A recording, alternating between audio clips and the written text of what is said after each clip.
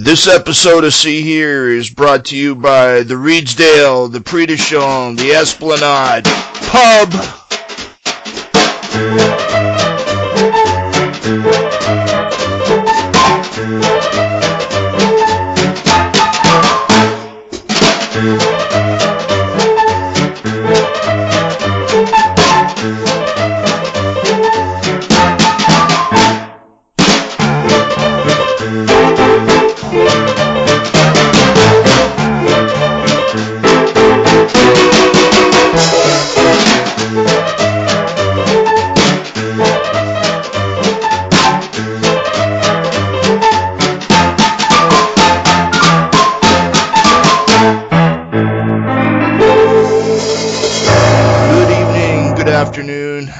Good day, ladies and gentlemen. Welcome to See Here, next episode of Music Movie Podcast. You know who I am. I don't need to explain. And on the other side of the world here, we've got my brother in arms, brother from different mothers, Morris Brzezinski in Melbourne. Come on! We've got Mr. Bernie Snotwell, Stickwell, in lovely old England. Good morning. Hello. Yeah. Hello, Bernie. And we've got... Hello, Tim. Mrs. Wendy Freeman in Chicago. Chicago represent. Hey, friends. Isn't that Wendy Van Dam? That's right. I gotta wait for the papers to get signed. I gotta wait for you. Wendy Van Dam the sixth. Yeah, now I'm kind of rooting for him to get back with his ex-wife. I don't know. I mean, they've only been married twice. Right. But, you'll soon be able to sing, I'm Wendy the sixth, I am. Wendy the sixth, I am. So maybe he should marry me and then go back to her for a seventh. I'd be okay with that. Wow. Wendy, would you marry Steven Seagal? No. Okay, just want to clear that up. I have standards, sir. What about Dolph? Oh God, yes. I mean, he plays drums. He's a genius. I put marrying him above Van Damme. Yeah. He sounded like a horse as well, wasn't he? Oh God, he's so handsome. I would still, even mangled up Dolph, I would still take that, yes. Did you hear what I said then? He's from a horse, isn't he? Yeah, okay. No, it's just you reacted to it in a really sort of calm, take it in your stride kind of way, so. Right. Well, that's facts. But then I guess that's who you are, Wendy. Yeah, that's just facts. That's not, shocking in any manner. That's just right. I those pictures of him with Grace Jones. All right. Well, getting derailed it already for you, Tim. Getting away from Dolph and the horse, actually, it'll fall back into play later on as we get into today's episode with the beer can. But anyway, I just want to say, let's get into the episode. We're going to talk about this month a very special film that's near and dear to my heart, one that I've been really aching to do for a long time with you mugs, and I think we're going to talk today about a little band called the Cosmic Psychos, three male models from Melbourne, and Australia's answer to One Direction. So we're going to look at a little film called Blokes You Can Trust. And in honor of today's presidings, I've gone and got myself a little bit of love in a can. So from Australia, sitting there holding a Victoria Bitter. It's not the best Australian beer, but it's the only one that was available here. So here's to the boys. I'm going to start off our proceedings with, there we go. Crack a little love in a can. Well done, sir. There we go. All right. So as we do every episode, we sit and shoot the shit a little bit about what we've been listening to and what we've been watching. So I'll refer to the ladies first. So Miss Wendy, what have you been up to? Oh God, I've been dying to talk about Empire. I've been dying to talk about that show because that show embodies every single cliche that I love about music movies. Mm-hmm. Everything, in the last episode, there was a rap battle and there was a tender songwriting moment between father and son. And, there's always some sort of studio meltdown gets solved by a magical producer. There's always all those moments of things that I enjoy so much in these movies that we talk about, only on a really cheesy, soapy hip-hop show. I've never even heard of this. What is this, Wendy? Explain. No. Empire, it's this show on Fox, and it stars Terrence Howard, as this this music mogul. He's essentially supposed to be like Jay-Z or something, and like he heads up this multi-million-dollar record company, and his wife went to prison for 17 years for taking the rap for him for dealing drugs, and so she's come out and she wants to own the company. And so Courtney Love is on the show as a washed up singer, The hell you say? Yeah. Typecasting? And it's great. It's like the biggest show in America right now. It's like one of those popular shows, and it's just really, really enjoyable in that way that I love in all these movies that we talk about so much. So is it like Grey's Anatomy, but with hip hop or something? Yeah, I don't know. Yeah, Sounds awesome, actually. It's like Dynasty. It's like Dynasty with hip hop. Oh my god. And so, the one son is gay, and he has to deal with, homophobic rappers, and his dad hating that he's gay, and he has to deal with that, and, his mom is trying to pit his music career against the younger son, who's, this stereotypical kind of Drake-style, mainstream hip-hop guy. And so it's genius, because, of course, they sell all the songs immediately on iTunes. The executive producer is Timbaland. He does all the music. So... they get to sell the songs immediately. And it's a lot smarter than Glee, because Glee, they had to go through, they made a ton of money off of those soundtracks, but they always had to go through, the rights of stuff. But having original music, it's like Nashville, I think, right. I was going to say, it sounds kind of like a hip-hop Nashville, yeah. Exactly, okay. exactly. Yeah. And I think that's really, really shrewd. I think that's really smart for the music industry and for the TV industry, I'm kind of surprised it's taken them this long to do something like this. You think about it, it's kind of a perfect fit, isn't it? Yeah. I mean, what is the span of time from the Monkees to, something like this, If the Monkees came out today, you'd immediately be buying all those songs off of iTunes the next day. I think it kind of reminds me of a phenomena that's been going on with a lot of bands recently, right after, for example, I was thinking of the Pixies that came to mind. Right after they'd finish a gig, they'd wind up selling recordings of an MP3 recording right off the board at the end of the show. So I remember. Yeah, you could just finish, a lot of bands are doing that now to kind of combat, bootlegging and whatever. And it just immediately, as soon as it's finished, you have access to, parts of it. And I think that's kind of an interesting concept, for today's, instant gratification, generation, Yeah, there's a club here that used to do that, where you could immediately just buy the show you just saw. They just burn the CDs right there. I remember that. Right. So is that it, Wendy? Yeah, that's it. I just want to talk about how much I love Empire. It's a ridiculous show. I'll have to check it out. Bernie? Yeah, it sounds like something Bernice might like, so I think we'll wait for the season 1 DVD box set to come out and indulge in that one.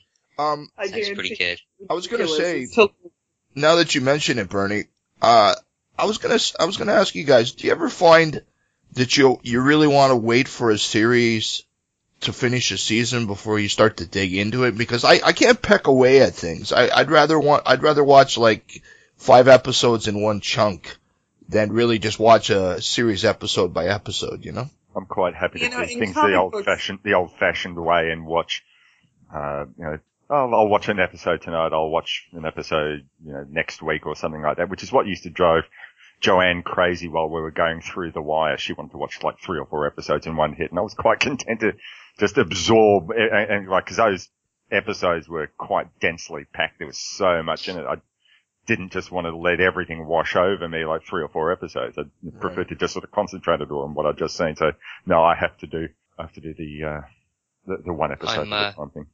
I'm completely the opposite to that now, Morris. When Bernice and I are into something, we'll wait for the box set and we'll literally do it in a weekend. Mm-hmm. 20 episodes over 3 days or whatever. Good Lord. I think TV has changed beyond all recognition. This is pretty much how it's consumed these days. Mm. People don't, the weekly episode of something just, I don't know, it just, people just don't seem to do it anymore, except for Morris, apparently. Well, a lot of the writing. I'm an old-fashioned sort of guy. Yeah. A lot of the writing, for a lot of the new series and things like that, they have storylines for example, The Wire that just drag out over an entire season. and they're so sharp that, you know, you really almost have to watch the next episode immediately Yeah. to glean everything that's just happened in the last episode, you know. And it's like if you wait any time, then when they come back to it and they're referring to things that just happened, you know, you're kind of lost. So so I think that, you know, it's almost like they're, you know, like filming an 8-hour film and just breaking it up into chunks, you know. I mean, so I'm sure Wendy will back me up here, but it's like this trend sort of is currently pretty big in comic books as well, where people write for the collected edition. They write for the trade as opposed to the, you know, the monthly issue. So, which is how it always traditionally was, but now it's, you know, 6 issues in one trade. That's a big chunk of story which you'll sit down and read straight away, as opposed to waiting, you know, 6 months to get there. I see. So it's a similar thing.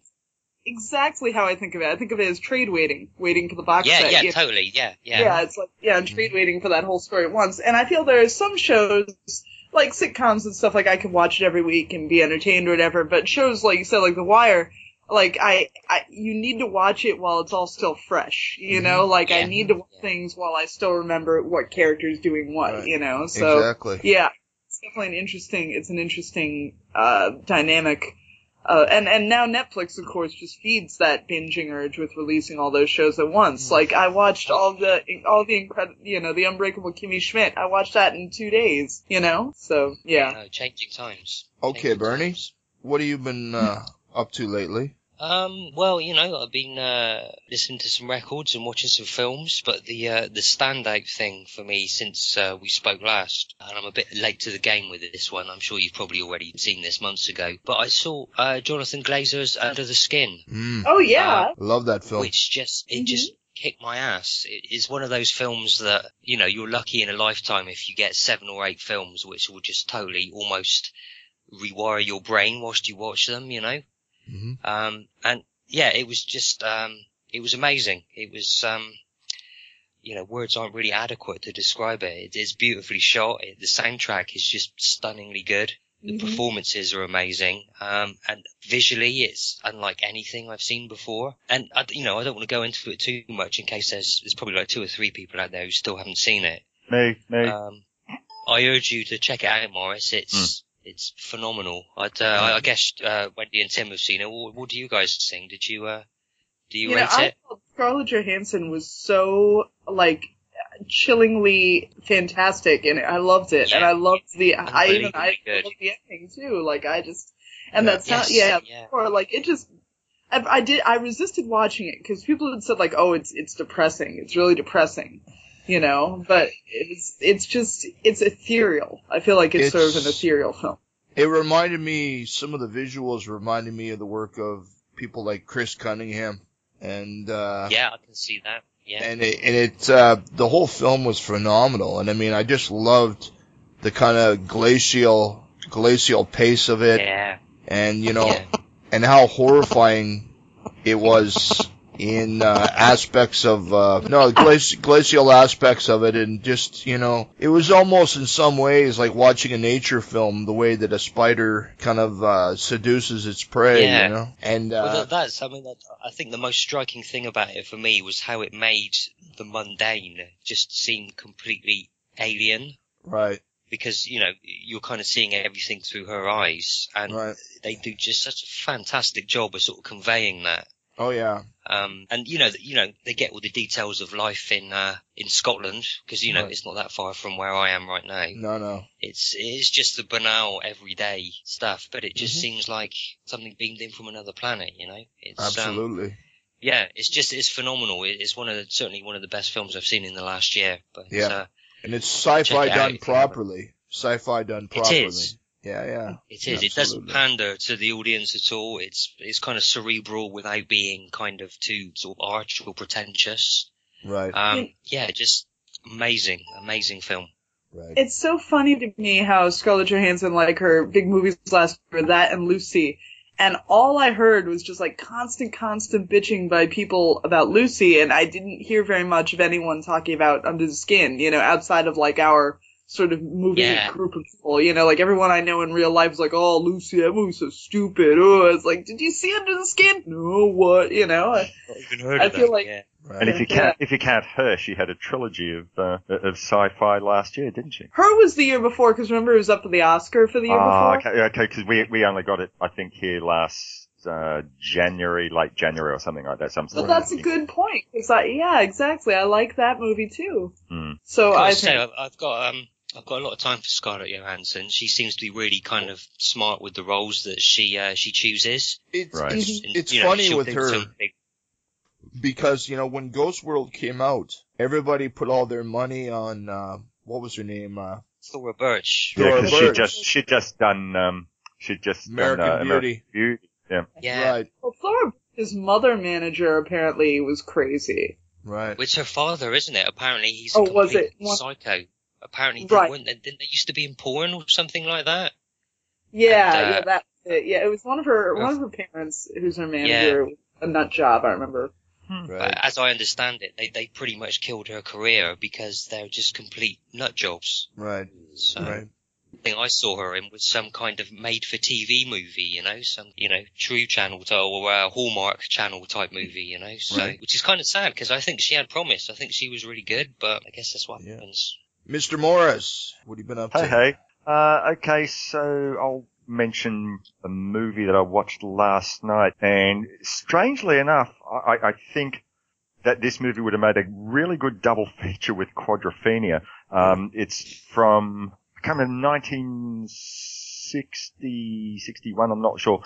Billy Liar, directed by John Schlesinger, was something which I vaguely recall there might have even been like a crap TV show spin-off of it years ago, but this is the first time I'd actually watched the movie, and it was absolutely a masterpiece. I love this. I'd love to hear Terry Frost talk about this on Paleo Cinema if he hasn't already done so. Have you guys seen this one? No. So it's set in, I'm not sure what town, but somewhere, as they keep mentioning, 4 hours away from London by train.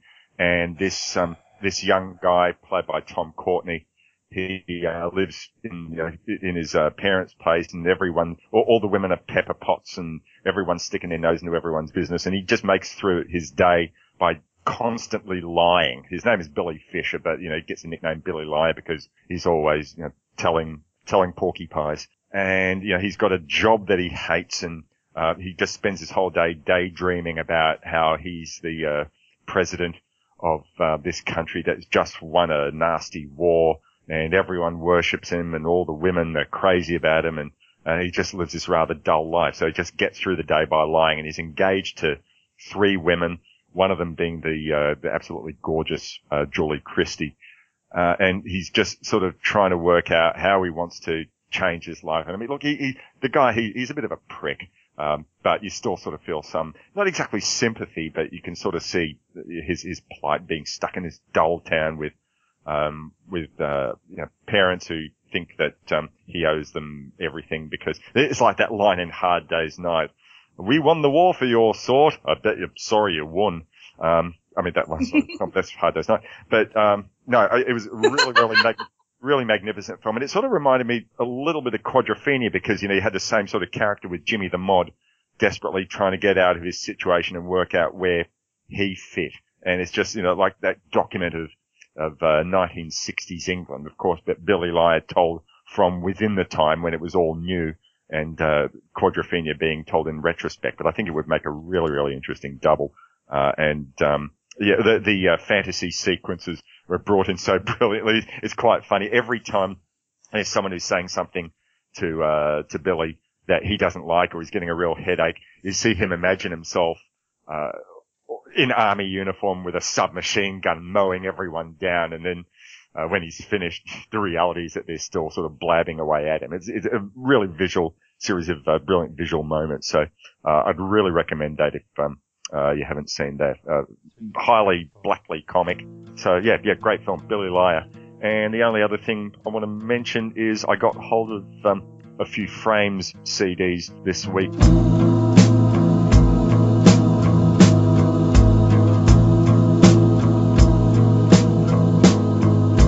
Come help me out, I'm sick from the fire.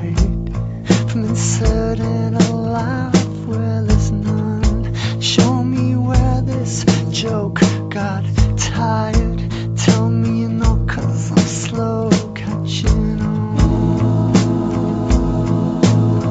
Secondhand, I hadn't, I still haven't completed my Frames collection, but as it might be known out there, I'm a big Glenn Hansard Frames fan, and I know Glenn Hansard has a new 5-track EP coming out either this week or it might have just come out in the last week or so. So I'm hoping that the Frames make it back to Australia soon. I believe that there's a 25th anniversary of the Frames. I can't believe it's been that long since they've been in existence. But yeah, I got a couple of things. Got a live album called Setlist and another a studio album called Burn the Maps. And I spent yesterday afternoon with a good mate, Tim Loudon, who was the guy who introduced me to the music of the Frames to begin with, and we just sat at his place in his home theatre and watched a Frames live concert documentary film, and I was really digging onto that. So, yep, check out the Frames if you haven't already done so. If you want some highly emotional music, and Glenn Hansard sings like he was born to it. Like, if he doesn't sing, he'll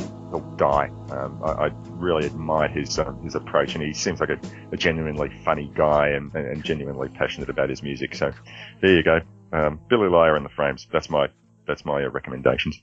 Cool. All right. Well, I just want to throw in a couple of things here.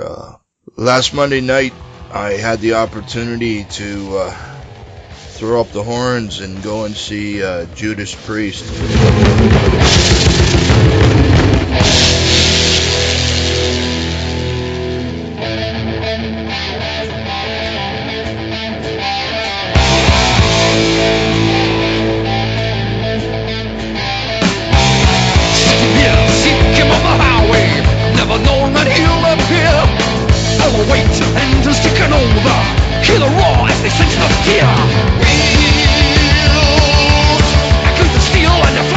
Soul. Oh, nice. Yeah.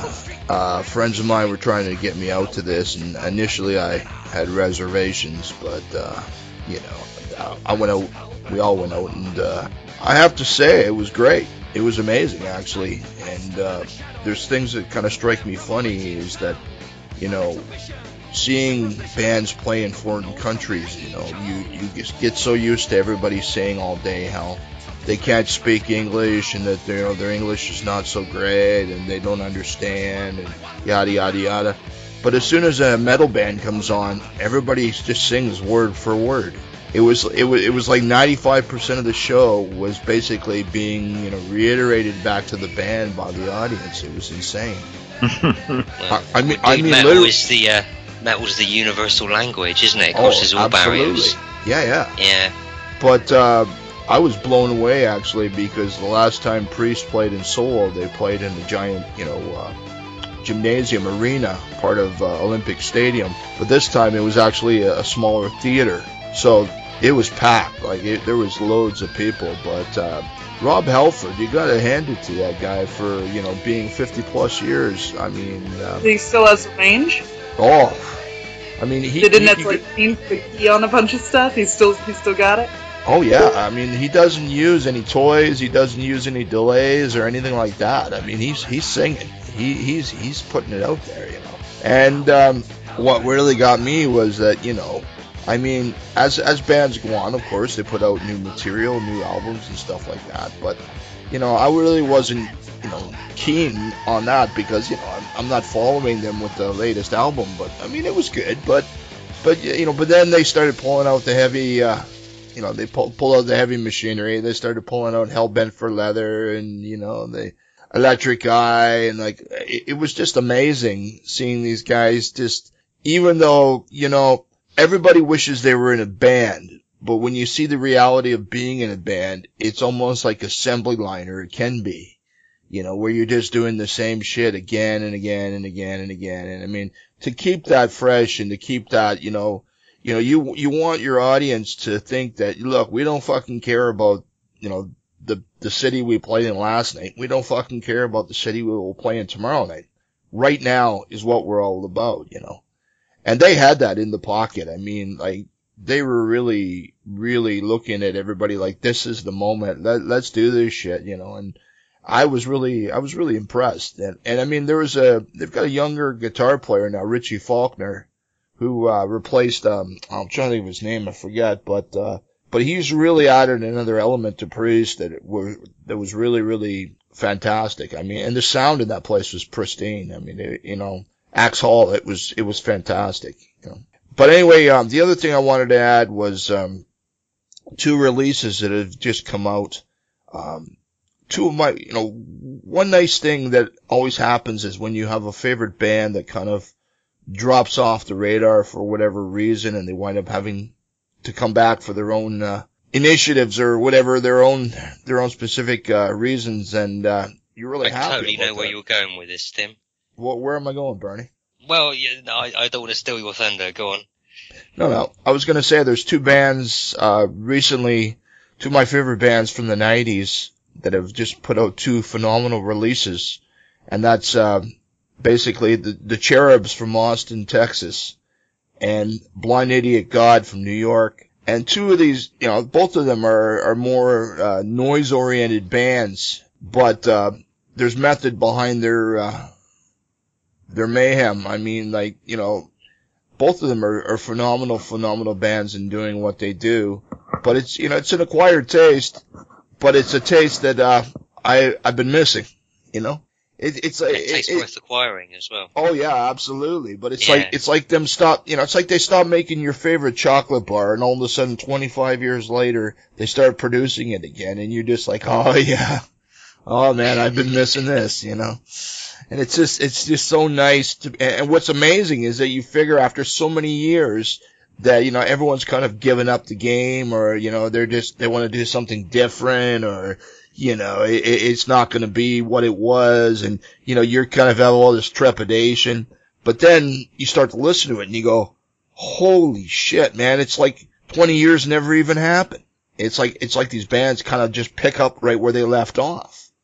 And even more intensely now, because it's like, we don't have that time to waste. We don't have that time to kind of experiment or be indulgent or whatever. It's just like, fuck it, let's get on with it, and both of these albums are just phenomenal. The last 2 albums, I mean, the recent albums from, the Cherubs to Infinity and, the new Blind Idiot God album. And I mean, Blind Idiot God is an interesting band too, because, they're a trio, and half the time they play these like weird, abstract, almost like Mahavishnu Orchestra, like, open-end jams.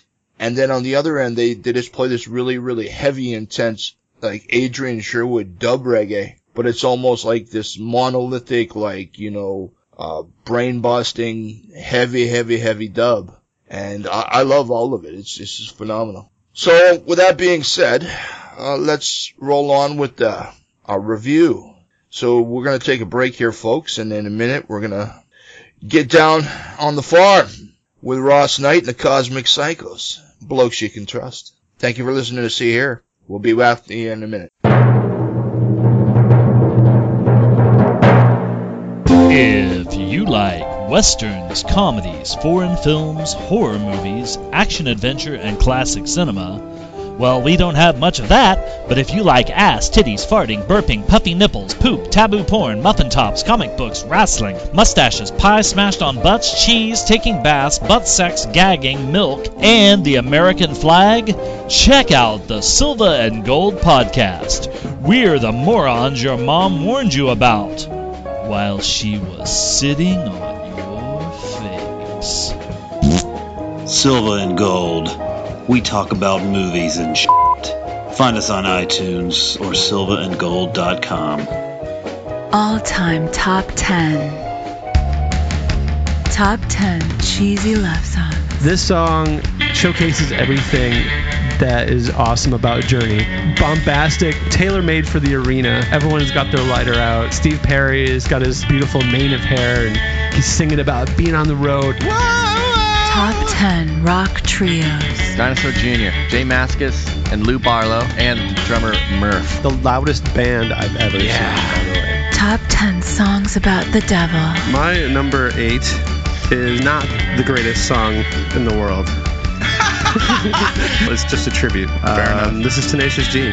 Top 10 breakup songs. What's your number 4? I got to do The Replacement's Answering Machine. Nice. Not only is it about the distance, he's using the distance as a metaphor, you know, sort of like where it's like the relationship's gotten to a point where he's trying to connect with somebody and the extent of the communication is leaving a message on your machine. Top 10 rock wordsmiths. Randy Newman. In a lot of his songs, he plays like a narrator, but the narrator in these songs tells stories, but the narrator doesn't always tell the truth, or he has kind of a skewed version of the story he's telling. That's a human foible. That's what we tend to do. Top 10 sports anthems. Little ditty called Jump Around. Yes, easily like 20 to 30,000 students jumping up and down at the same time. It is awesome. Number 10. 9, 7, 5, 4, 3, 2, 1. With your host, Ben Eisen. All-time top 10. We're the Cosmic Psychos and we're 3 male models. This is Cold Decadence. 1, 2, 3, 4.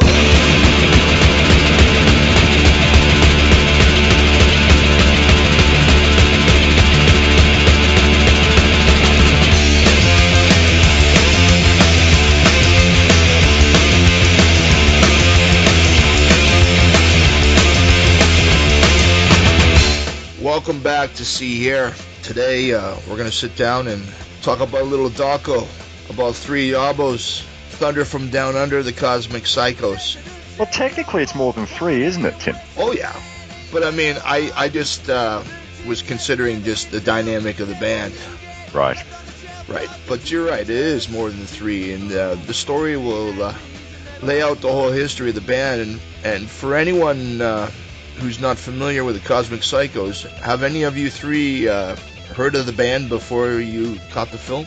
Oh, look, I was embarrassed to say I'd never actually listened to them that much over the years, but, you know, they're in my hometown. It was, and in the underground scene or the alternative scene or whatever you want to call it, they were, you know, very, very well known. I'd seen the albums around and I'd seen gig listings at the Tote Hotel in Collingwood here in Melbourne where they played, and they were, yeah, absolutely. I had heard of them and even heard a little bit of the music, but sort of hadn't really absorbed myself into their music until we were going to actually watch the film.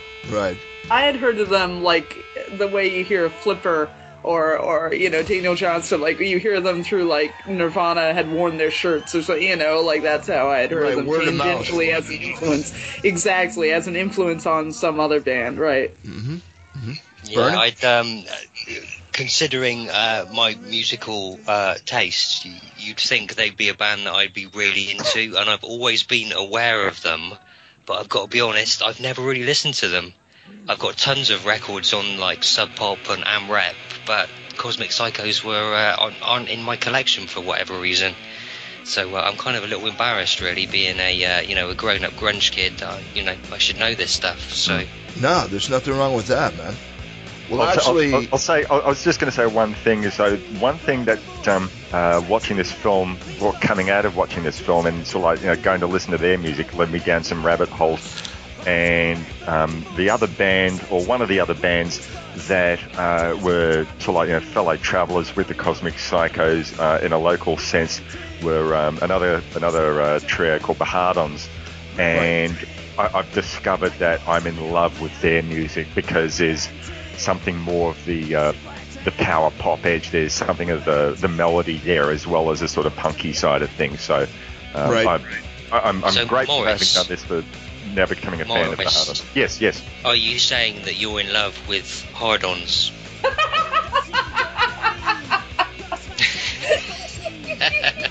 Your silence speaks volumes, young man. Well, Ray On is actually part of the film. Yes, he is, yes. Yeah. I just want to talk a little bit about my previous experience with the Cosmic Psychos. Morris knows very well that I have an affinity for Australian music, and I have had for a long, long time.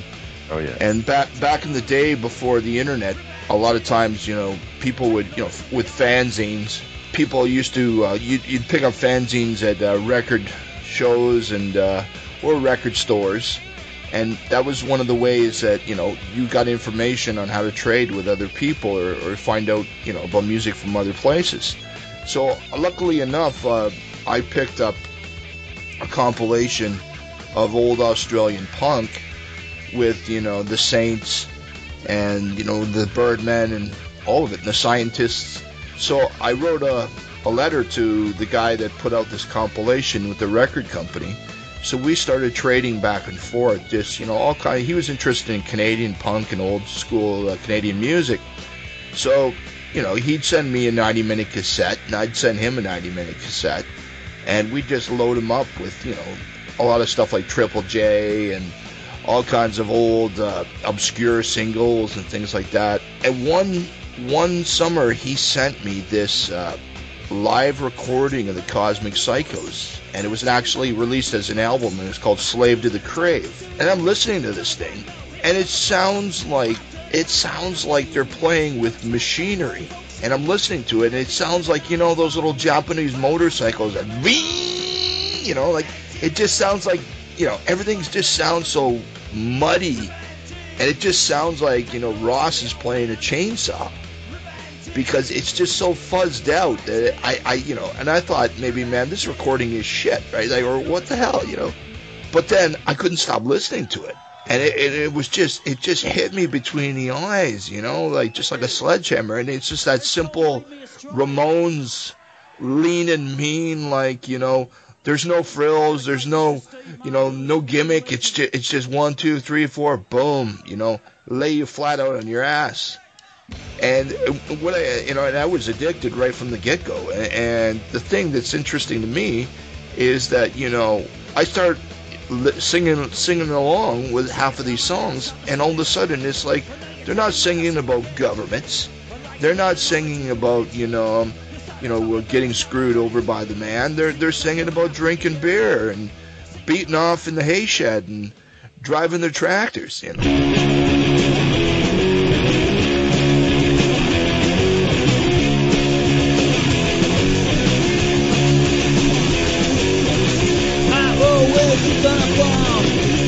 think it would be my time. Daddy thought I was sick in the head. Pull my cock in the hay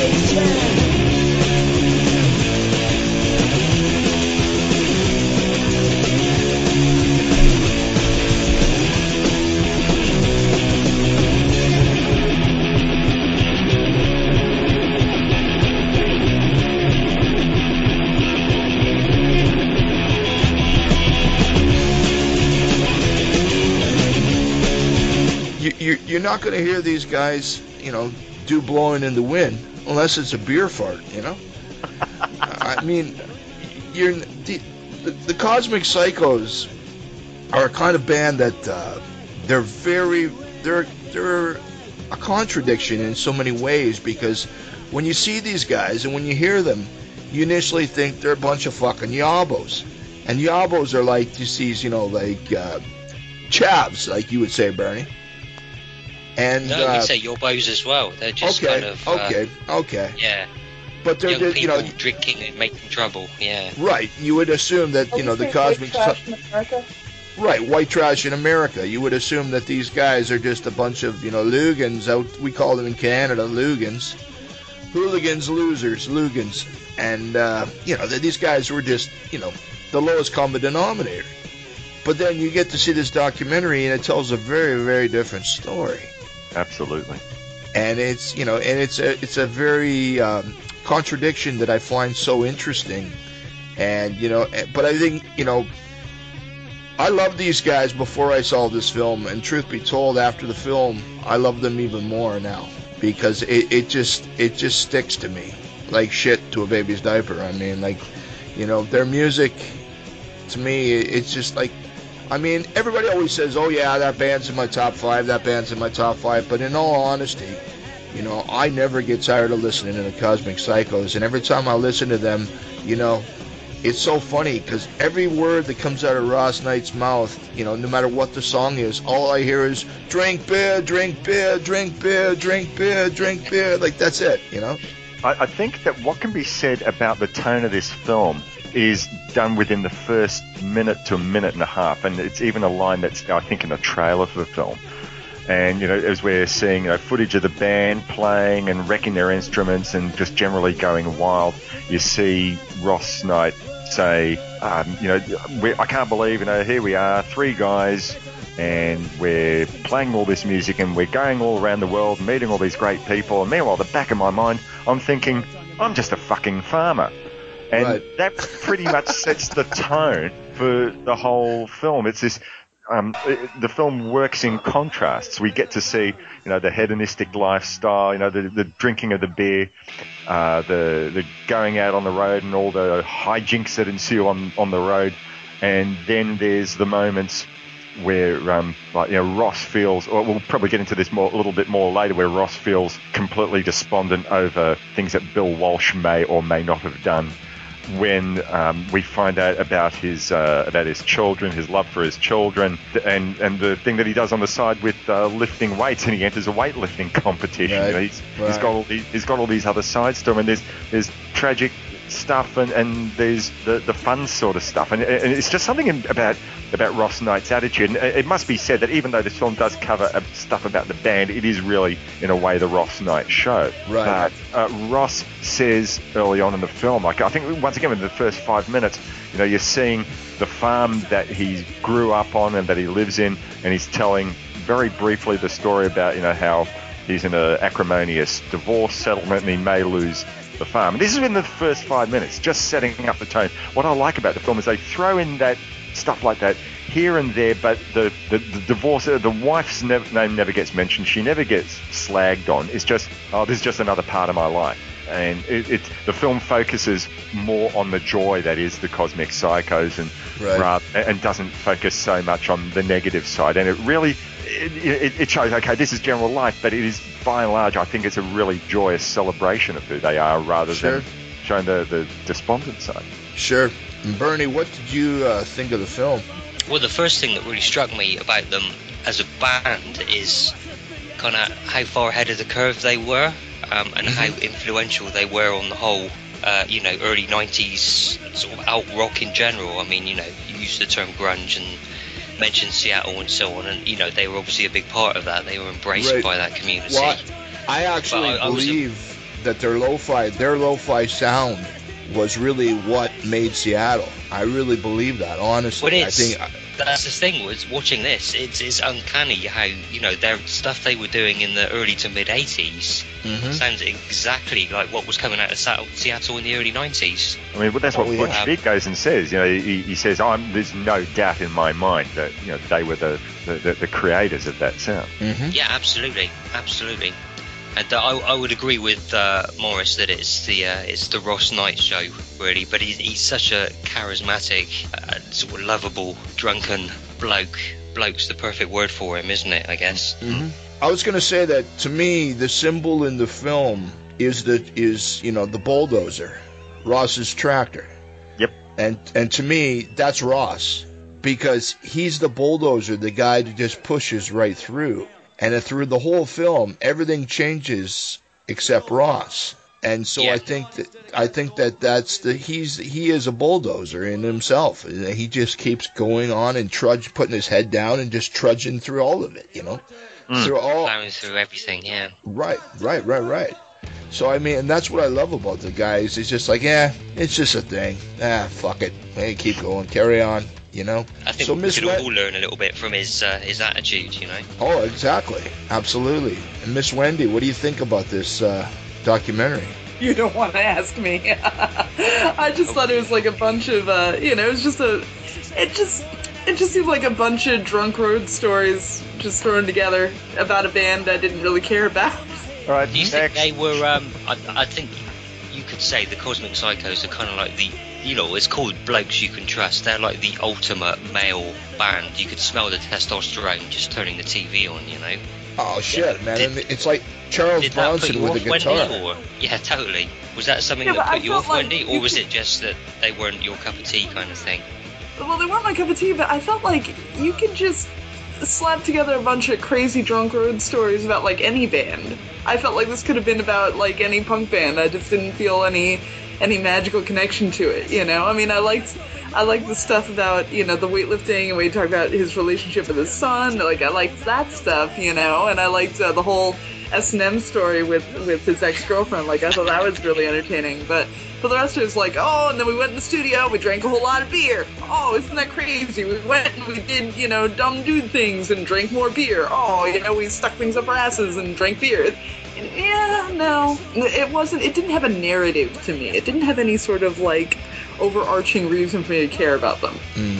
Is that a thing about music documentaries these days anyway? Because, you know, there's so many of them now about pretty much every band you could think of. Usually there's some sort of, like, pivotal moment or some sort of pivotal thing, you know? I don't know, I felt like it was very meandering. So, I was just going to say, Wendy, are you not a fan of The Kids Are Alright? I've actually seen The Kids Are Alright.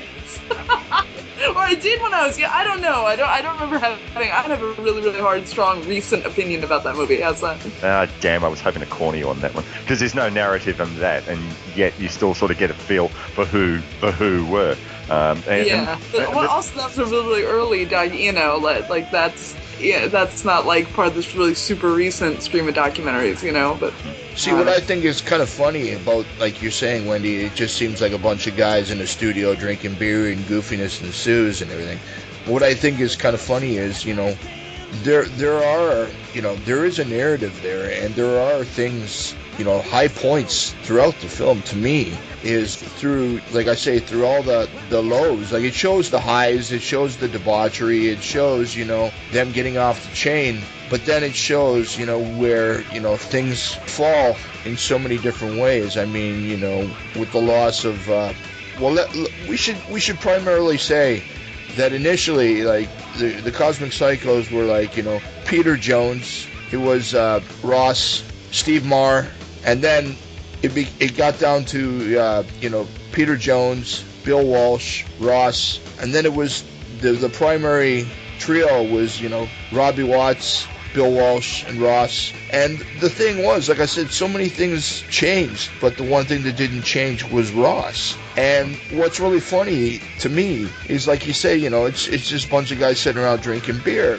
They were kind of the progenitors. They were the guys that taught everybody else. I mean, you know, they go to America, and, you know, you've got guys like Matt Lukin from Mudhoney and Mark Arm from Mudhoney, you know, Eddie Vedder, these guys, and they're just going, hey, man, we were the guys everyone wanted to party with, and we wanted to party with these guys, and they buried us. It's like, holy shit, you know, like...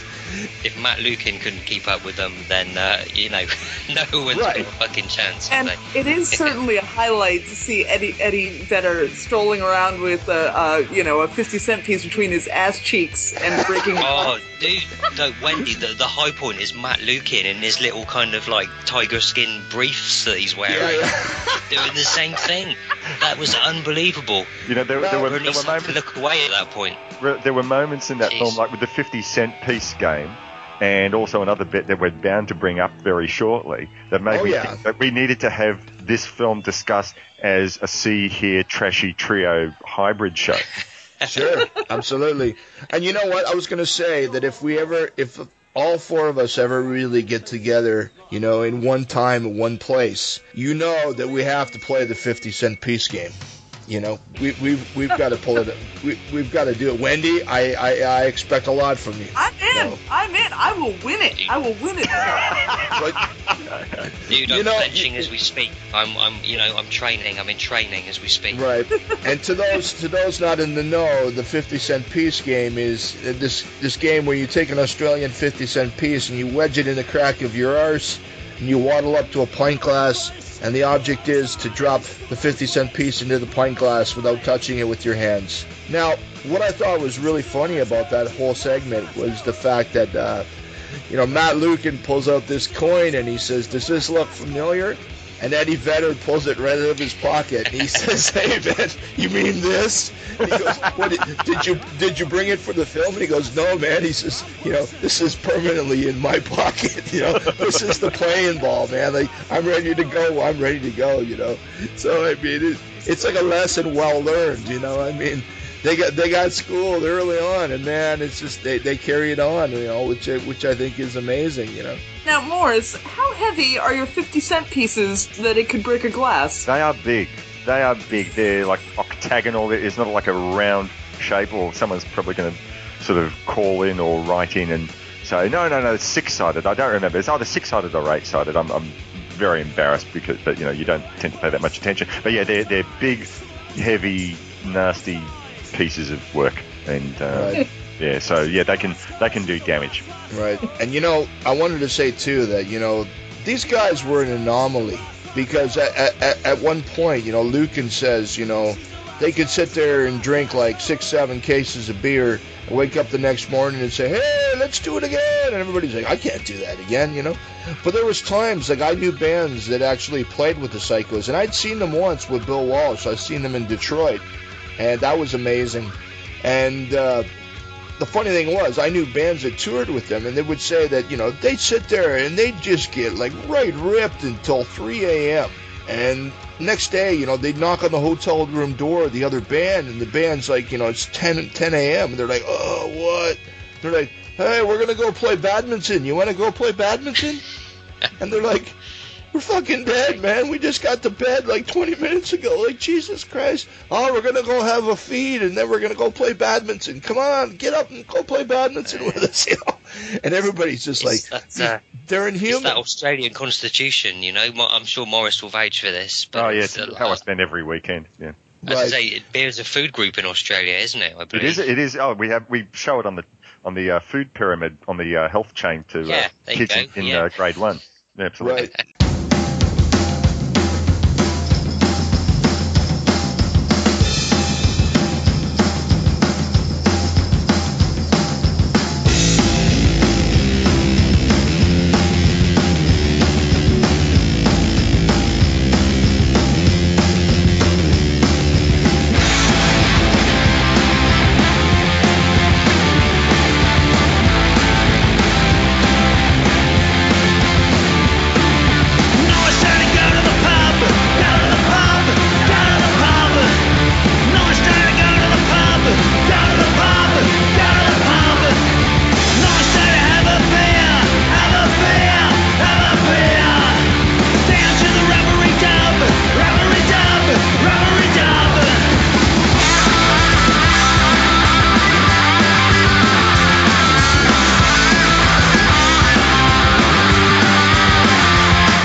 Wendy, I have a question for you.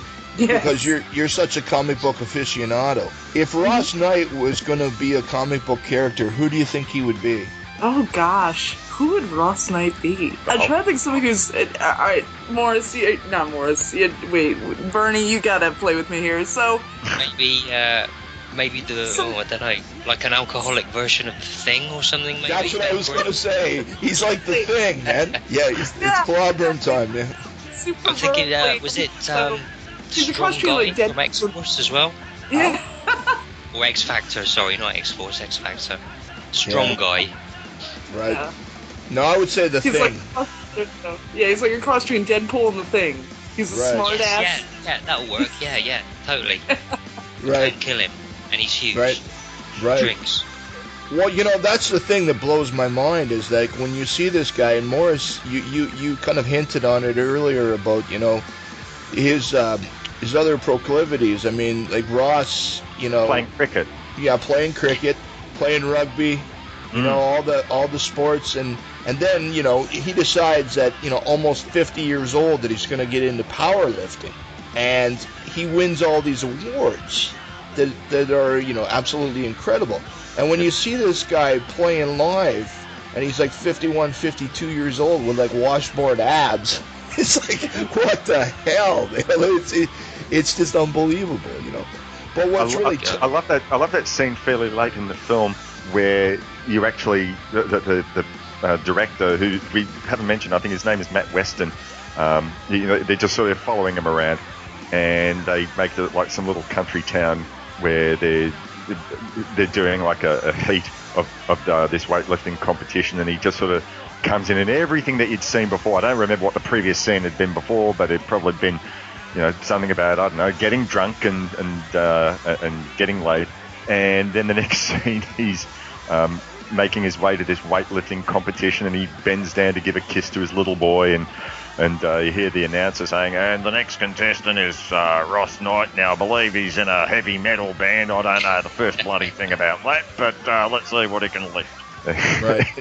It was just, as I said, at the start of the discussion, I love those little insights, those little things that sort of show that, they're three-dimensional. The people there, they're real people. And there's an interview with the band when they're at a radio station in Melbourne, 3RRR. Yeah. And you're doing a bit of a regional tour of Victoria, playing so many nights here or so many nights at the Tote Hotel. And Ross says, I've got to be. I'm driving home every night. And he lives like in a town in central Victoria. And so why are you driving home every night? It'd be a long drive. He said, who's going to get my kids to swimming lessons first thing in the morning? It's not going to happen by itself. I mean, okay, so there is this image. Yes, they do bare their asses, and they do sing songs about getting drunk, and they do sing songs about domestic violence and eating hamburgers with beetroot. But that's just a side. I mean, like, it seems like it's all being, a lot of it's being done for a laugh. There's the thing at the beginning of the film where Ross is still trying to decide, do I want to be part of this? I don't know. Where the band, they go off to Europe, and he says, no, I've got to stay back because, I've got to use the tractor. I've got to, do some stuff on the land. Or the band, I left the band for 7 months because they wanted to rehearse every weekend, and I just wanted to go out and play cricket and rugby. I just find the whole thing interesting. There's a real touching, I mean, like what you were saying, Wendy, about, they just a bunch of guys getting drunk and playing music. I mean, if it was just that, then I would say, that it's not very interesting and very derivative. But then there's, like Morris has just, hinted at, is that there's aspects of these people that are real, that they're real people. I mean, to me, what was really touching is Ross's initial reasoning for becoming a power lifter is, when he's talking about... Yeah, that was a great moment. Yeah. When he's talking about his boy who has cerebral palsy and how he's getting older and his boy's getting bigger and he just wants to be able to pick up his boy, and, that really hit me, I mean... And one thing that really is, I wondered about before I'd even seen the documentary was how they were going to deal with the death of Robbie Watts, because it was hard. I mean, like when he passed, and I read that, and it was just like, oh man, that was something else. And I mean, they don't make any bones about it. Ross says, well, he came right out and said to us, this is what he does and what he likes to do and what he gets enjoyment from, and that's that. And I mean, but then they also tried to be responsible with him, and they said, like whenever he'd want to go back to the hotel, we'd have somebody go back with him, or wherever he wanted to go off somewhere, we'd have somebody go with him, and like but they weren't gonna dissuade him, but at the same time, they were trying to look out for their mate, and you can tell that Ross is, that was another blow, a huge blow. That's one thing that kind of makes me loaf up is, just the ending when he's sitting there with Robbie, and he's pouring that beer, says this is where his mouth should be, and that was his brew, and right. that's a real hard thing to watch, man, and pretty touching moment, wasn't it? Oh yeah. And also a guy like someone like Ross Knight, who is your archetypal male, actually showing a bit of emotion and showing the chinks in his armor, and showing that he misses his friend. It really was. That was heartbreaking, wasn't it? Yeah, it's I mean, and that's just it. Is that it's not that Ross was putting on a show about his masculinity, or it's all just part of a ruse. It's just one aspect of who the guy is. I mean, like, and I mean, he's a multifaceted person, just like any of us are, And... Well, the thing that I think the film does really well, certainly in terms of Ross, maybe not so much in part of the others, in respect to the others, but it shows that he's not defined by the band. It's just part of who he is and what he does. Right. A lot of people in bands are just, it's their life and it's what they want to do and it's who they think they are and it's how they define themselves. It's how they interact with the world. And This is just like another facet of Ross and his life. It's just something Sure. he does, and Sure. I think it does a great job of kind of showing that, you know. Right. And I mean, not to get into too many of the details out of respect, but you know, then you get into the falling out with Ross and Bill Walsh, where Lee was the one who had taken care of all the bookkeeping for the band, and he had all the rights to a lot of their music, and then he wound up opening up this bar, the Cherry Club, apparently. And well, he did open the bar, but apparently there was some type of conflict between the band and Bill in terms of finances. Let's just say that there was some insinuations of skimming, a lot of skimming, and you know, Bill was out of the band. He left, and I mean, how did you guys feel about Bill in the film when you get to that point? Because I didn't know the story, and you get there and you find out what happened and how he sort of left the band, and it doesn't seem like it was particularly amicable or anything. Well, there are two songs that Ross the wrote. cover of the frickin' album, yeah. It was, I related quite a bit to the idea of the aging band where nobody can make it to band practice and where everybody's schedules are messed up, and let's just say I really related to that part. It's like, why are we going on when so-and-so can't make it to practice and we can't do this, we had to cancel all these things, you know. Right. That's the thing that happens when you're aging and you're playing music, you know. How did you guys feel about how Bill was kind of represented in the film? Because he obviously seemed quite happy to talk about it. I was just going to say that I think Matt Weston has done a really good job of sort of saying to the audience, look, you know, you make up your own mind. This is what Ross has to say. This is what Bill has to say. And they don't sort of go on and lay it on thick like it could have been done on some crappy current affairs TV show about, you know, band member betrayed his mate or something terrible like that. It really is a case of, well, you know, this is what Ross says, this is what Bill says, Bill denies it, Ross accuses him of it, and that's it, you know, because I hadn't, you know, because I wasn't following the band back in the day, and I'll be honest, it's still not musically my cup of tea, but I really find the whole story fascinating. But maybe if I'd been following what had gone on at the time, I might have read more in the paper or in the local music press to sort of, you know, find out a little bit more about what had happened. But no, I think Matt Weston does a fair job of representing both sides of the argument, and it's nothing emotive. It's just, here's the story, move on.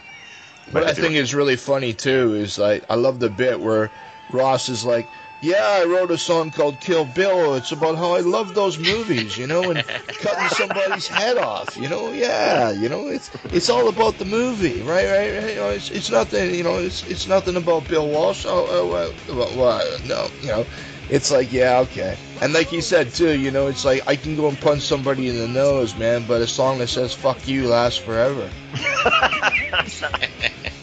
I will say musically as well. I think. That Dean Muller, who was the replacement drummer for Bill Walsh, far tighter. I mean, he was a much better drummer, wasn't he? Yeah.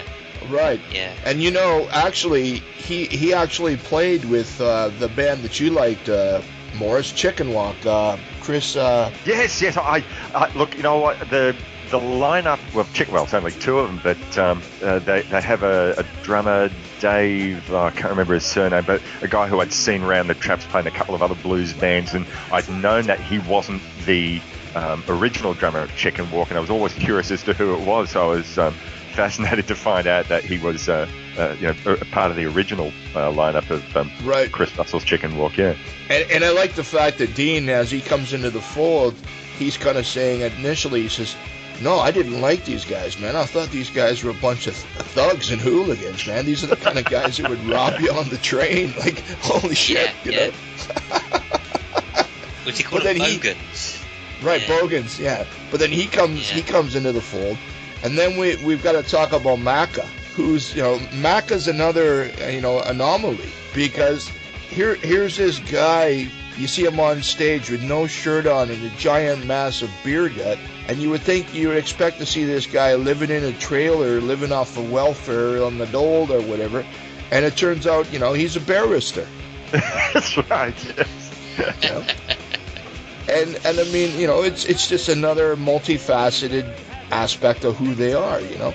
But the thing that I really get from all of this film, to me, is that, you know, these are the kind of guys that are like your fucking mates. These guys aren't rock stars in any stretch of the imagination at all, and they never assumed to be. I mean, like Walsh does it a little bit, where he's just like, oh yeah, you know, when they talk about the Prodigy, you know, that little bit where he said, you know, like we wrote a song that the Prodigy covered. He does that, but the rest of them are just like we're just fucking mates, you know. But you know, these guys are just like your fucking mates, and I mean. Ross even, like, they do shows on Ross's farm where they have barbecues out there and everybody just gets together like a picnic. Now they bring their kids and everybody brings a beer and they sit out and they set up a stage and they play it on the farm, you know. And you know, and this is it. I mean, like, these aren't the kind of people that are standoffish, or these aren't the kind of guys that are, you know, wrapped up in their own shite. I mean, Ross is just like, you know, I'm just a fucking farmer, you know.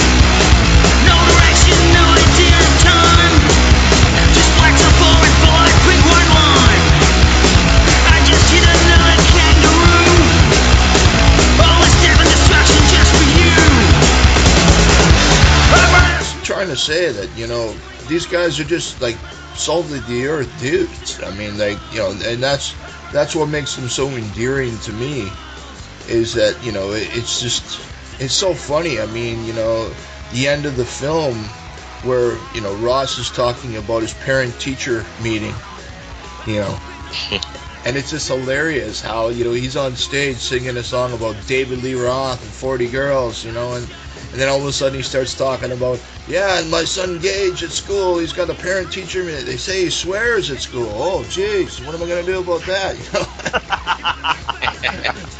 know? He's being a naughty one. Where does he get that from? Yeah. And, yeah, they're just regular dudes, you know, doing regular things. Aside from Melvin's concerts, what'd you think about that, Wendy?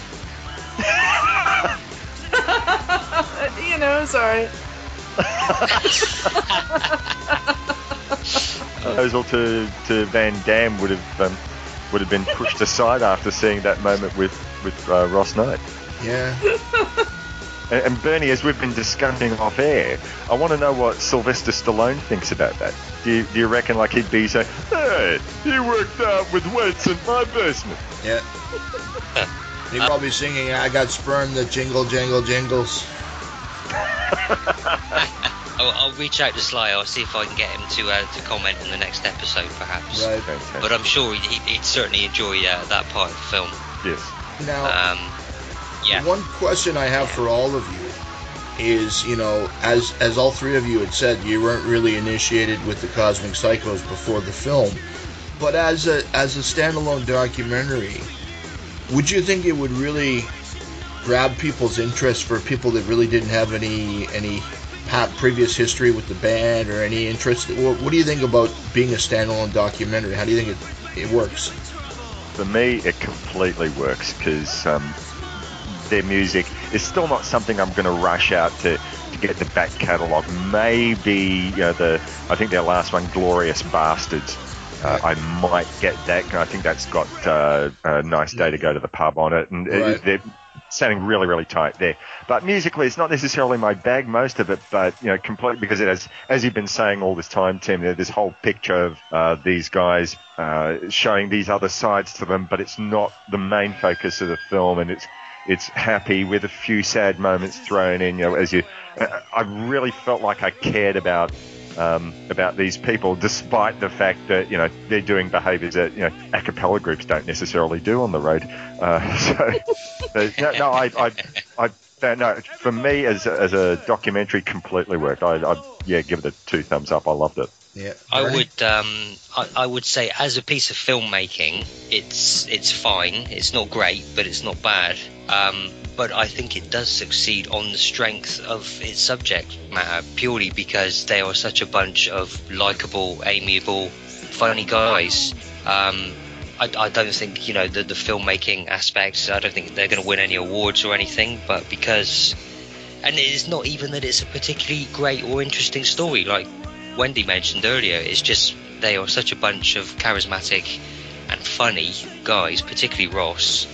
You know, if it was just 2 hours of Ross sat there drinking and talking, that would get 2 thumbs up from me, you know. So I think overall it's a success. I really enjoyed it. Wasn't there that great line where Ross says, I've forgotten who it was that suggested it to him, probably one of the guys out of the Melvins. It said, go play us one of your funny songs. And he said, I didn't know what it was called. I didn't know that we wrote any funny songs. And he was completely deadpan and completely straight and honest about it. Yeah.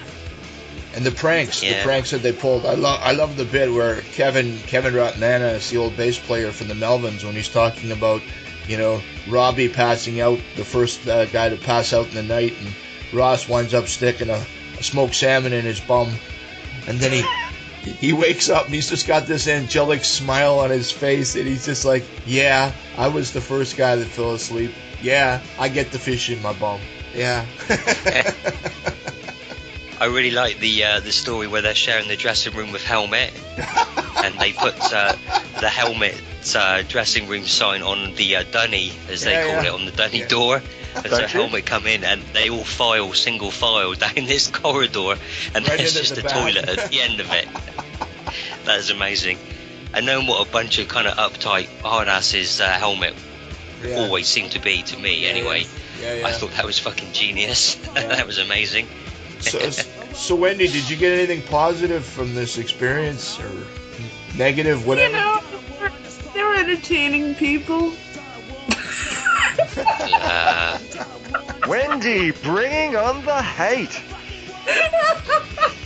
Bringing on the indifference, more like. Okay. Exactly. It's not full on hate. It's like, you know, I'd rather be hanging out with the Minutemen or something in a documentary for 2 hours. I don't know. They're all right. Did you laugh at any points? Was there anything that kind of tickled you, or was it all just a bit like, meh? No, it tickled me, but once again, I'm like, I just felt like, oh, yeah, bands getting drunk, doing dumb shit, yeah. And why do I want to ask you, why is that not film worthy, Wendy?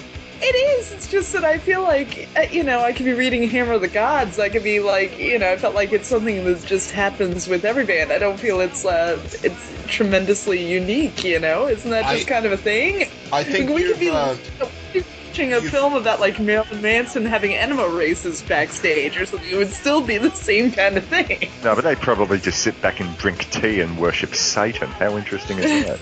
I think what you're hitting, Wendy. Stock podium, right? Yeah. What you're hitting, Wendy, is kind of what I call the Spinal Tap phenomena, where no, really, because when Spinal Tap came out as a film, there was a lot of musicians that went and saw Spinal Tap, and a lot of them were really kind of pissed off, and they said, "This isn't funny. That happened to me. I've lived this. I've done this."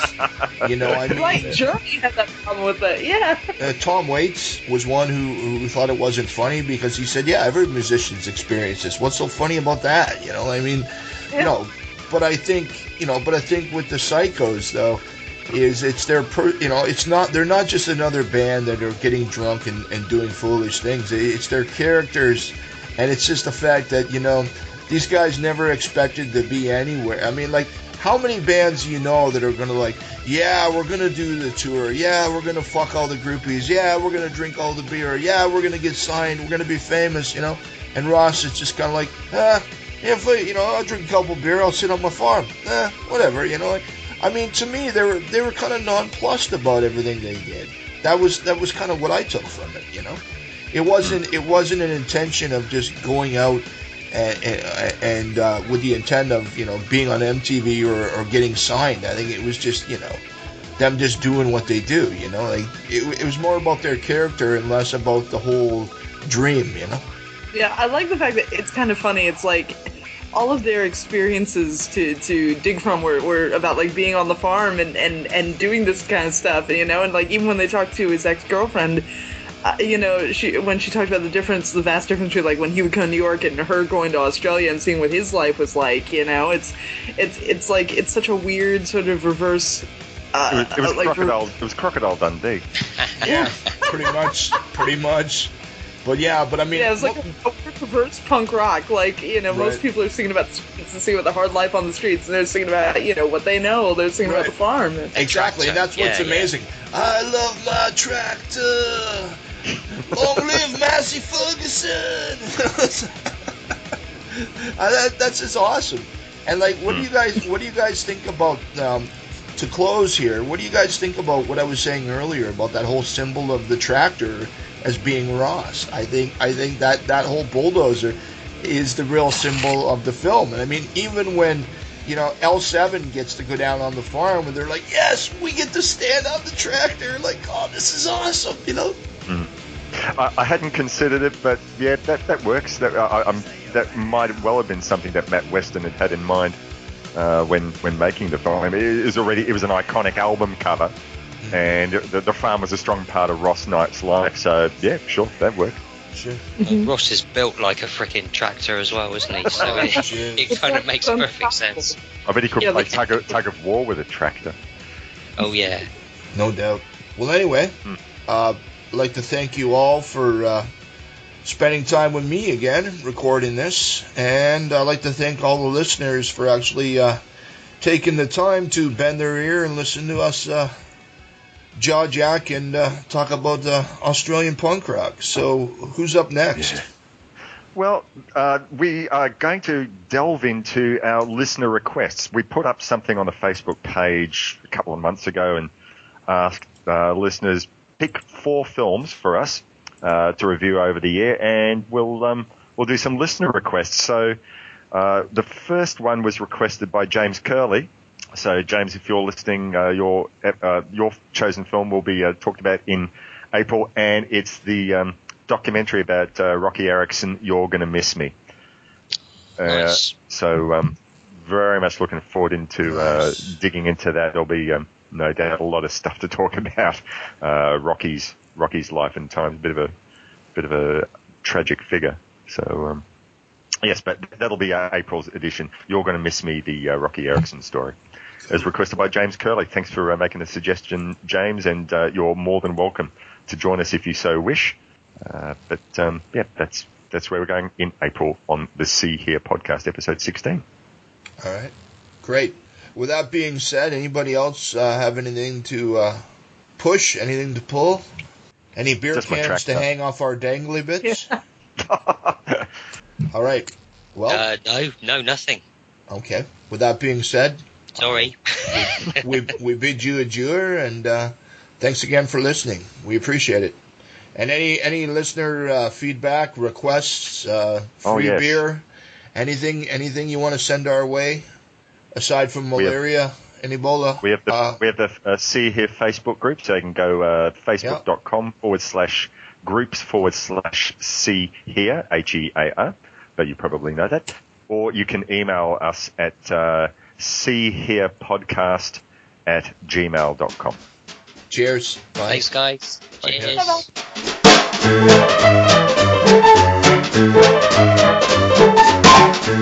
Bye-bye.